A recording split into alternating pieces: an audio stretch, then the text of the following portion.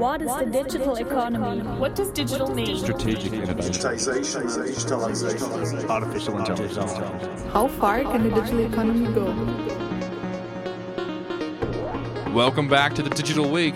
I'm Oliver Bolton, Design Ethicist at the Chair in Digital Economy, and this week we're talking to Professor Marek, Kowalkiewicz, Chair in Digital Economy, and QUT Professor Michael Rosemann about the art of digital, looking at how aspirational, responsible, and trusted business models are developing in the digital age. This was a fascinating area to look at and to see what is coming down the pipeline soon. Now here is the Digital Week.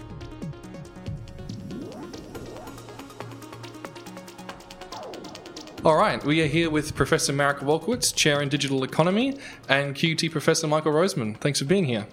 Great seeing you, Oliver. Good seeing you. All righty, so we're here to talk today about the art of digital, and particularly the art of excellence, and chat a bit about the digital macro economy.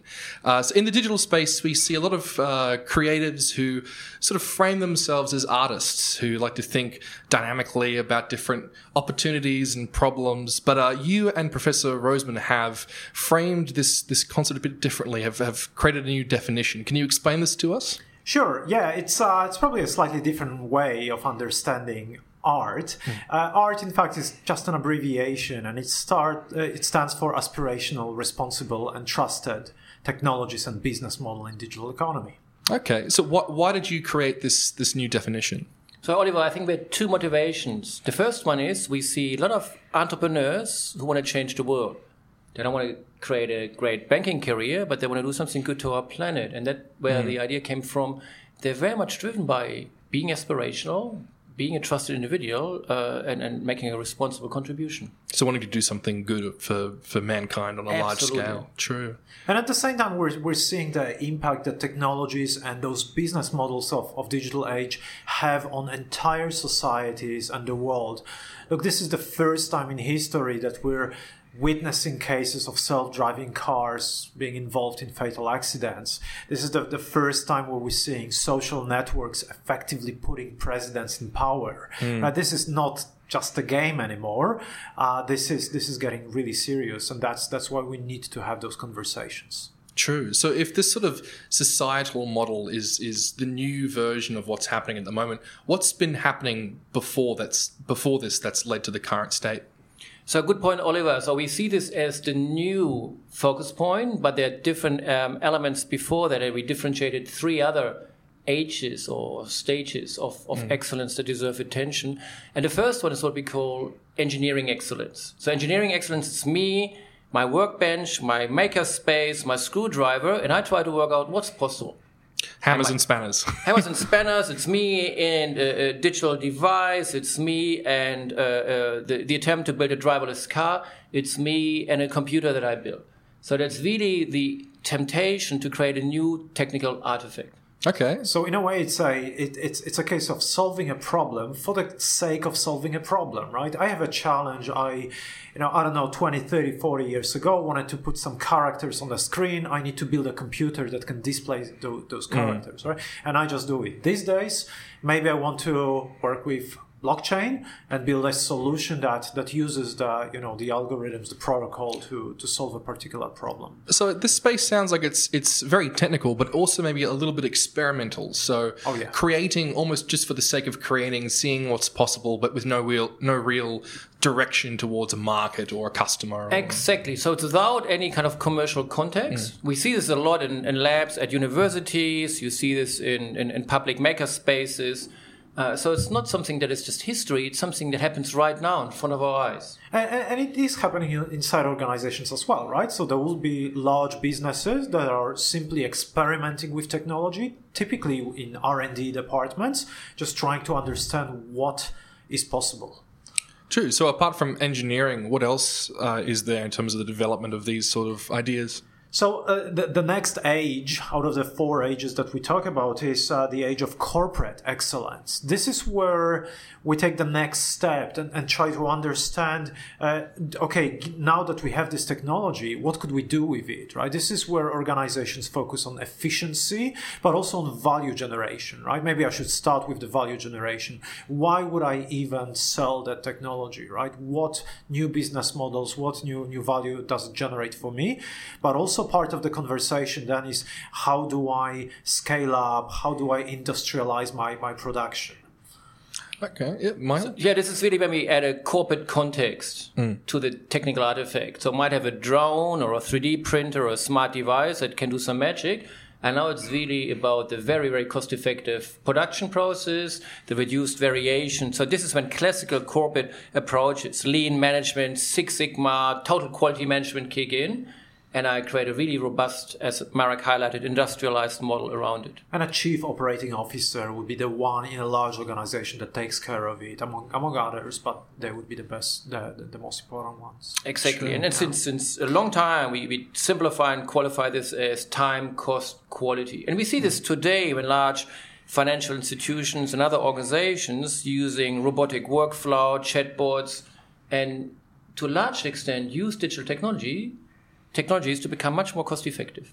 True. Well, I think I can see these jigsaw pieces starting to fit together. Marek, you said there were 4 ages, and we've had engineering and corporate, and obviously we've already talked about society. I've got a feeling I can guess the third one, but I'll let you explain it. Customer first, right? The age of customer excellence, where organizations realize, okay, we get it. Here's the technology, we get it. Here's the value that it generates for us. But do we truly understand our customers? Do we know who they are? Do we know what they want? Can we actually serve them properly? So this is the age where we start to think about new ways of developing our products and services. Design thinking is suddenly a focus of a lot of organizations. Feasibility, viability, desirability, right? The most important one here. How do I offer those products and services in the best way to my customers? Exactly. So in the second age, corporate excellence, we're obsessed with business processes. In the age of a customer and customer excellence, we're driven by customer journey maps. And we understand true end-to-end experience far beyond the boundaries of our organization. And it's amazing that since companies were born, they have customers. But it took us a long time to put customers first. True. And so we hire chief design officers, chief experience officers, and so on. Yeah. So these 4 pieces, these ages, are they a chronological step-by-step process, or are they a bit more fluid? So the 4th stage indeed is about societal excellence and recognizing it's not just me and my customer base that is well off and happy. We have to put this value chain into a societal context. But as you highlighted, we see them all coexisting. They're all additional requirements. I have to master the ability to create new digital artifacts. I have to scale them up, industrialize the production. I have to make sure that I embed them into the customer journey of my ecosystem. But increasingly and at the same time, I have a massive societal obligation. And that's what we want to emphasize here. And that 4th stage is bringing us to what we opened with, which is the expectations of the young people, of the new entrepreneurs. They want to be able to positively change the world. But also the flip side of it, they need to ensure that whatever technologies we have, whatever scalable business models we have, are used in a responsible way, in a trusted, responsible, and aspirational way. So yeah, I can see how the art then has returned back to the societal element there. So could you give us a bit more detail around trust, responsibility, and aspiration? Sure. I'll start with trust, and that one is probably the trickiest because, you ask 5 people for a definition of trust and you'll get 7 definitions, right? What we've done, and we're releasing a report that's detailing all those considerations that we've actually defined all those trust, responsibility, and aspiration, all those concepts. So trust for us is a focus on consistently and reliably delivering outcomes while offering the expected quality of the outcomes. So we sometimes say that it's reliance. So I will consistently deliver the outcomes, and credence. The quality of the outcomes is always going to be high. The reliance is very intrinsic. I have a lot of control over it, whereas credence, the quality, is often judged by others, and so it's extrinsic. And I suppose both are necessary to create a high level of trust. Absolutely.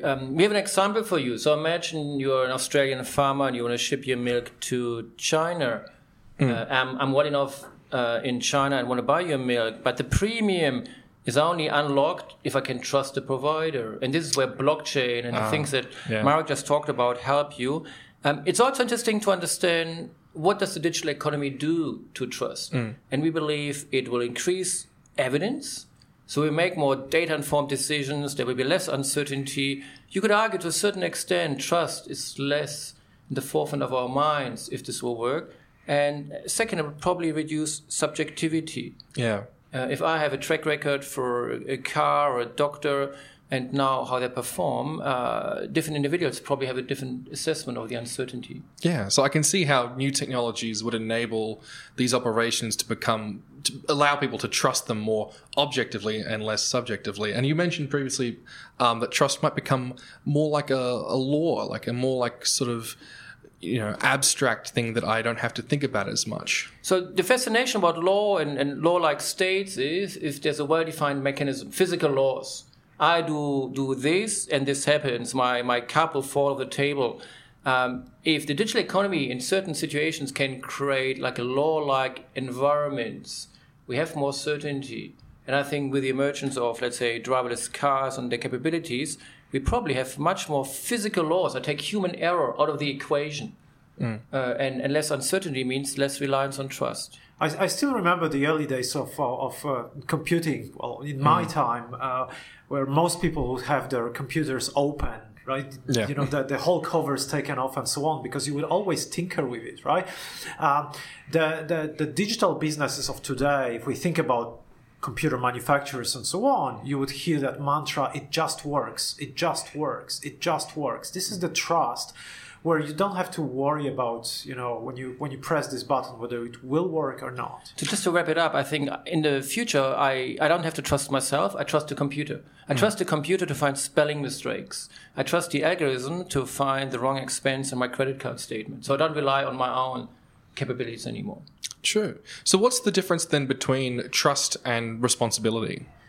Responsibility is all about organizations focusing on doing the right thing and facing the consequences of any wrongdoing. So doing the right thing is the duty that they have, a very intrinsic, again, approach or focus.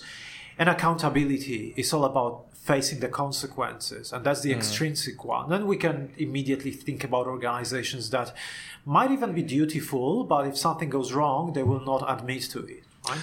And we look a little bit in design ethics at how companies can figure out exactly what their duty is.